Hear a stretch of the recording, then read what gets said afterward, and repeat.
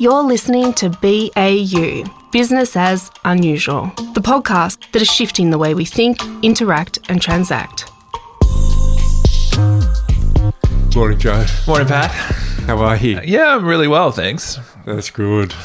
Yeah. Been managing to stretch your limbs, or you've been doing the chameleon behind the, what is it, the praying mantis working at on the tools? On the tools. No, I've been managing to stretch out. I think there's you have to when you're on the tools. So you kind of have to make sure that you're stretching yourself out the most you can. But certainly you do feel it. So the old desk jockey-itis happens to us all. Yeah, for sure. The old, I get the giraffe neck. I'm susceptible to it as is. Yeah, I get the shoulder cave that kind of pulls in. So you gotta kind of relax and get away from the screen from time to time. 100%. I hope everyone's feeling great out there. We've got a lot of rain here in Victoria. La Nina just keeps on giving, doesn't it? It really does. It's the season that keeps on giving. So it's there's water everywhere. So it's kind of like, I mean, we've had this a few times now.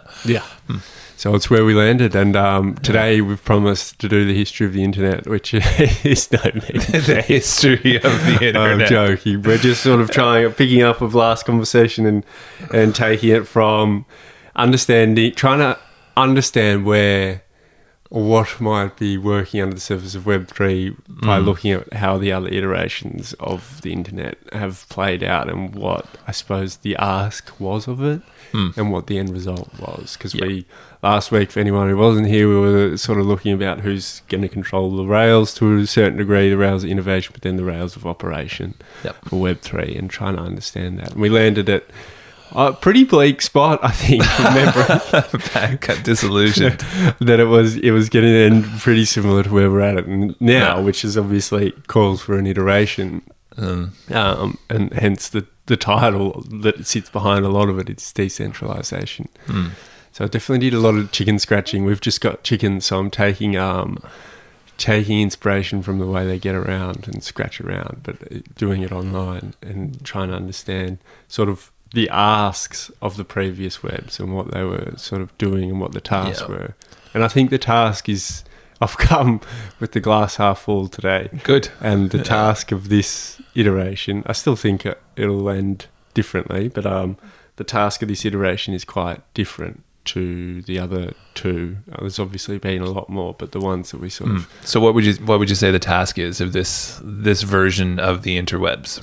I think I hate to use the word, but it is making the internet a lot more resilient and the internet not reliant on 1 or 2, 3, 4, 5 servers and probably pulling it up from the sea. Because at the moment, if someone... cuts cable, operation's done for a whole section of the globe. So it is really susceptible, and like where we sit at the moment geopolitically, everywhere, it's a thing that needs to be taken seriously. And I think that's from taking away from kumbayas and everything that sometimes I think people get lost in with Web3, which is necessary. It's good to dream. Is that resilience piece, and it's also a piece around ownership to a degree, and building, whether it is you're just a user or whether you are actually a builder, that everyone has a piece to play. Whether that lands is another question, but I think that's what this piece is. I think we've got the content. So the first bit was bringing sort of the analog world online and saying, here, this is content. And then Web 2 was like, how do you get applications to make that a lot more easier and accessible to use? And I think this iteration is like, we've got all of that, but how do we make it more resilient so it's not relying on a single server? And then how do we actually let people know that they own their data, and how do we sort of distribute that value and understand what that means? Because data is going to play such a bigger role in our lives going forward, and there's epic data sets on us now, but what does that mean moving forward, and how do we sort of decentralize that or so that it's not kind of held, I guess, the thing, as you rightly point out, the steps through time, really where it started is almost where it's ended. So if you think back to kind of, Tim Berners-Lee and kind of the initial thinking around kind of really, it was about connecting academics across phone lines, so to be able to actually share knowledge. But to get on those systems, you actually had to be part of academia. So the web really started through kind of university. Like when I went to university, it was really, this was becoming a thing, and my school was part of it. So therefore, like, we learned how to do HTML, how to code, those types of things. I mean, it was super annoying to learn how to do those things, because you literally had to actually be able to do all the command code to make it work, but it was possible to do. And then as we've gone through this trajectory, I think we've landed up where really the phase we've been in is kind of what the mobile kind of era, the mobility piece, but the data all sits in one spot. Whereas what you're talking about is that the system resilience is now becoming, it's the other nodes and the interconnections, peer-to-peer in some ways, but the actual decentralization of this system, and then also the resilience of other ways to stay connected. So, and I think this is where kind of the interesting part, as you're rightly pointing out, is touching on. So there will be naturally kind of, I think, always walled gardens, kind of rails that are controlled, because it's really, it's a world of ease. But then the actual thing itself is becoming less controlled by big kind of organizations. Yeah, and it's sort of decentralizing the infrastructure, the operation, and then there's a lot of talk about taking the wall down for data so it is accessible, or as a user you can see where your data's going. Exactly. And that's when you get that. Because it's weird, we've spoken a lot about trust, but a lot about the tech that's coming through is a trustless system, which feels counterintuitive, but at the same time it's a base layer of going, or you can see behind it. Like you're pulling that curtain down and starting to see where it is. And I think we last left that conversation last week around there was a lot of optimism around connecting the world, last iteration, and you can be with your friends, you can do whatever you do. And what we saw was, yes, that was really powerful, and we can't take away from that movement like an amazing thing that did happen, for better or for worse. It's true marriage. They're entwined. And now we're seeing some pretty weird traits of a partner. And being like, well, what is actually going on, and how is this data being used, and what does that actually mean for society, and how is this playing? Which is like conversations that need to happen. And so whether it is for better or for worse, like these conversations are productive conversations. It's just still hard because the water's so muddy, and it's a hard place to land a ship. It's ugly, right? It's not just that it's messy, like it's actually ugly. I think some of where kind of the tech has taken in terms of the, but it makes sense. Like, if you look back throughout human history, like, we are not really equipped to be able to deal, like, we are tribal animals, right? And if you kind of just look at the way that we've always been, we've lived with loose group affiliation. Typically, you might be in a group of 20 to kind of 40 people on an ongoing basis. You might belong to a broader thing, which is around 300, which is exactly what Facebook figured out within 4 years of building social graph, is that then those points, but then what they did, which is the ugliness in terms of with the commerce motive, they went, okay, well, those groups have these, let's say there's little bubbles. If you imagine you're sitting looking at the social graph as a kind of data engineer at Facebook, you're going, how do I connect those bubbles so that I can actually sell them all advertising? Like, that would have been your intention. So you're sitting there going, how do I do all of that? That's the question. And then, but what does that? Things like rage, fear, hatred, etc. Because you can polarize groups between and draw big enough poles in terms of kind of these loose groupings that these kind of other, like, more kind of almost like family tribal units then can, they can hate one another at a very simplistic level. That's kind of always been, the distrust of what you don't know, right? But then it's played out, but it's very easy. And that's the thing, is that we spoke about last time, is that institutions broadly used to be able to have a message that I think was more unified, in that kind of like our big institutions used to be able to broadly keep all those little kind of tribal units, whether it's like the community you live in, where we live, like it's not dissimilar, right? If there's where we live on the peninsula, there is a narrative that goes through this place around whether you're local or whether you're a tourist, right? And or you're a holiday home person, and those things are all loosely broken up into bits.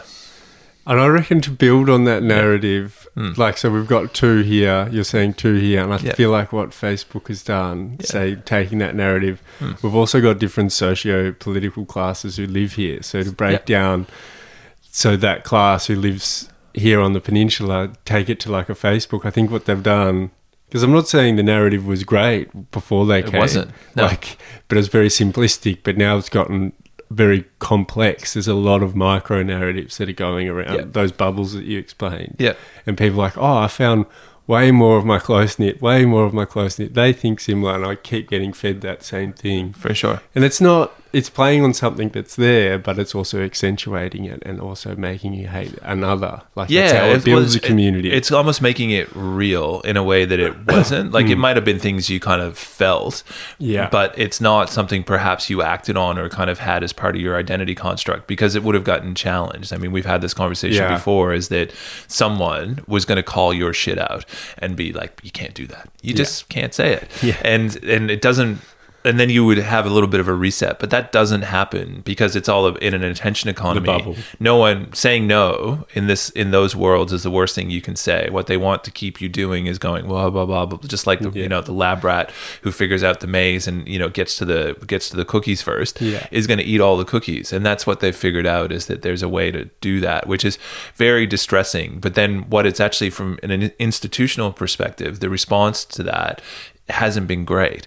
So like our institutions in kind of, they haven't known what to do with that. The way that we speak to one another has been reorganized. But Web 3.0 and what you're talking about in this decentralized approach is that we're moving from trusting in institutions to how do we trust each other as individuals. Yeah, which I think is a really cool move. And I don't know, in a composting mindset, I feel like that's sort of needed, that breakdown of those two, because often it was 2 narratives existing in one place. And even in that tourist and local, there was this to and fro. It was. And sort of breaking, I don't know if they should break it down, because it's pretty hyper at the moment with that to and fro, hate and like. Yeah. Thumbs up, thumbs down, classic Roman Empire shit. Yeah, for sure. But yeah, this sort of movement, like, at least I think it's heading in a direction that's trying to understand that, not trying to heal it, but just trying to work with it in a different way. And it's getting rid of that middle play, and that trustlessness is an interesting word. Yeah, for a space like that. But it's a bit like, I often think about these things through, like, what we've touched on a few times, is that it's legacy that we've actually ended up here. But to be human is to need to figure out how we're organized and to understand how we relate to one another. It's just, we're never going to change that. And every piece of technology or every institution, and if you think about the way that we live as citizens as technology, because it's an organizing principle that helps, the broad definition of technology that helps make things more efficient, easier, etc. Those are all organizing forms to keep us on track, right? So the nation state and kind of these institutions like central banks and kind of all of this sort of stuff all came out of ways to actually help us broadly stay on track and kind of stay together. Sometimes they're corrupted, sometimes they weren't. It's no different than what you see on the internet. But broadly, the technology is pretty neutral in terms of kind of building, you could say monarchy is a piece of technology. You could say democracy is, if you really want to take it that way. But we're entering this phase where we're now all connected. Yeah. Outside of all of that, but the institutions in our world have actually become big technology companies who've built this infrastructure. And now we're at a point where a lot of people are going, okay, that's all great. But as you said, what they haven't done is build resilience. Like it's the cable gets cut, etc. There's no other way to connect it now. Other people are trying to do that. Certainly kind of, a lot of satellites in space, etc. But even people themselves are going, okay, well, how do I build a little tower that actually kind of connects between everyone? And it's just different stuff happening. Yeah, there's some cool stuff happening. And like, I suppose it's like a brain. If you take the internet as a brain, a human collective brain, it's cool, because now it's like we were all nodes accessing a central nervous system, but now we're starting to build these like neurons between node and node and node, and each node carries a bit of a load. So there's like IPFS, which is then cool. It carries all of the internet together collectively across each node, which is sick. Yep. And that takes away the cord. Yep. That's just the evolving and where it's all moving is, I think, obviously it's impossible to put an answer on it. But I think we need to acknowledge that it's different to last iteration. For sure. I don't think it's all coming from one valley. No, it's not. And I think it's got a very much open principle to be able to develop that. The hard bit of this is, like anything, is we've still got a very much concentration of knowledge. Yep. And that's what's, I think, the challenge in this space is how do you open up that knowledge space? And this space is moving so quick. So just by very nature, whoever's like at the pinnacle of that knowledge, whether it's pushing decentralization on information, science, whatever they're pushing, they're always at the front and they're moving, and whoever's trying to catch up, like they're listening to a conversation that happened 6 months ago. Yeah. And that's a space that's hard to mitigate. Like, how do you get people to feel empowered to carry that forward? Because it's still very much university based. That's where a lot of the grants are sitting. Yep. But there's a lot of money in there, and there's people trying to figure it out, like capital wise, to actually swing it back to what happened in Silicon Valley. Yeah. Yeah, the difference I would argue is that what I see happening is that there's going to be a difference as between open and closed. So that's one of the meta themes. If you look at the world at the moment, there's kind of more of this, like there's an open, expansive kind of this will all come together somehow, but then there's much more of a kind of a closed, let's just keep this all kind of contained kind of vibe. And like at a country level, you can say China is a completely closed system loop, but other countries have gone in that manner as well, but then other countries are kind of completely wide open in terms of kind of how they're actually going about doing this. But I think we don't know. I think we just sit. I think we sit in the middle of something, and you kind of it's hard to judge history when you're living it. But it feels very historic. Like it does. It feels like this is a real fork. Yeah, a real fork in the road. But it's a communication technology that is the most interesting part, because that's going to go from being something that is based in, needing to, if you just think about how it's all evolved, from dialing up into a server, beep, beep, beep, beep, beep, beep, beep, waiting for that to kind of come down, HTML way to structure the information, to now the information is basically flowing across air. And that's what's interesting, is that in that flow there also can be energy transmitted, etc., that actually will allow it to come back. And that's what people are trying to, and have actually figured out, is that kind of, like the majority of the way that we communicate is now over air, it's not over wire.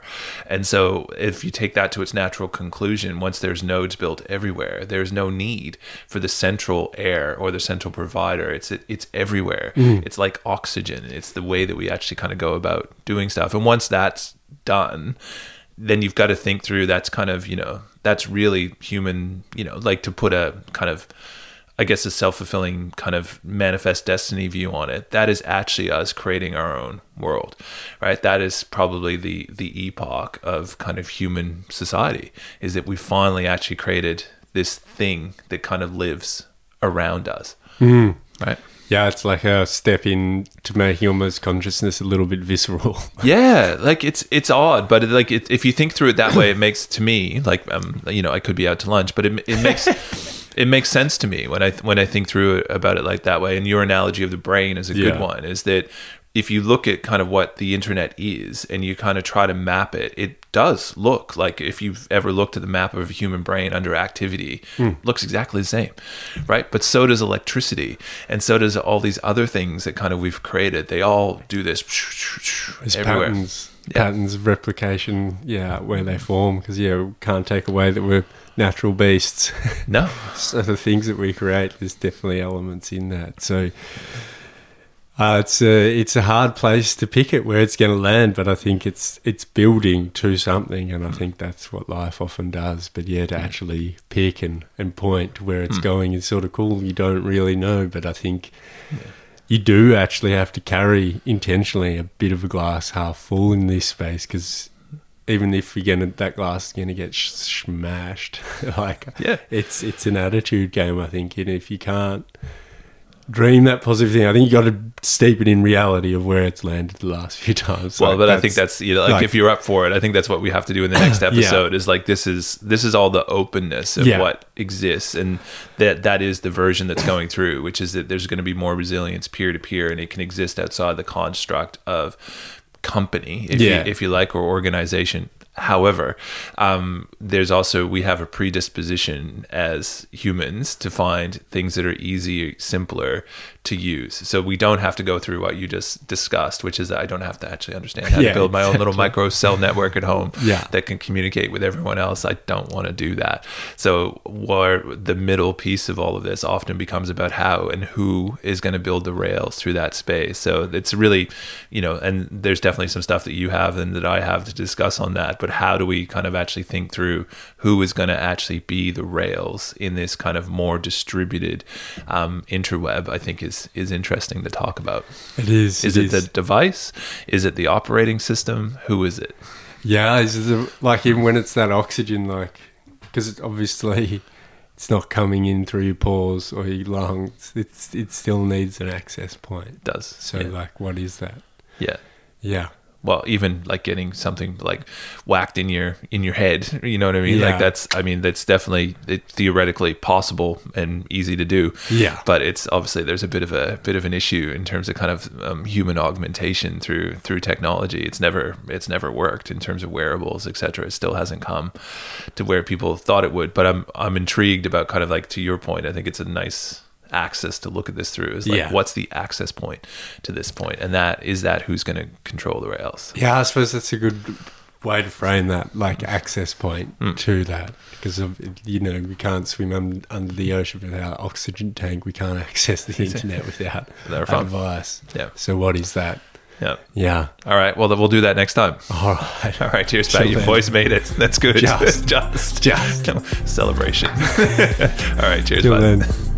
Thank you for listening to BAU Business as Unusual. Subscribe and learn more at baupod.co. That's baupod.co.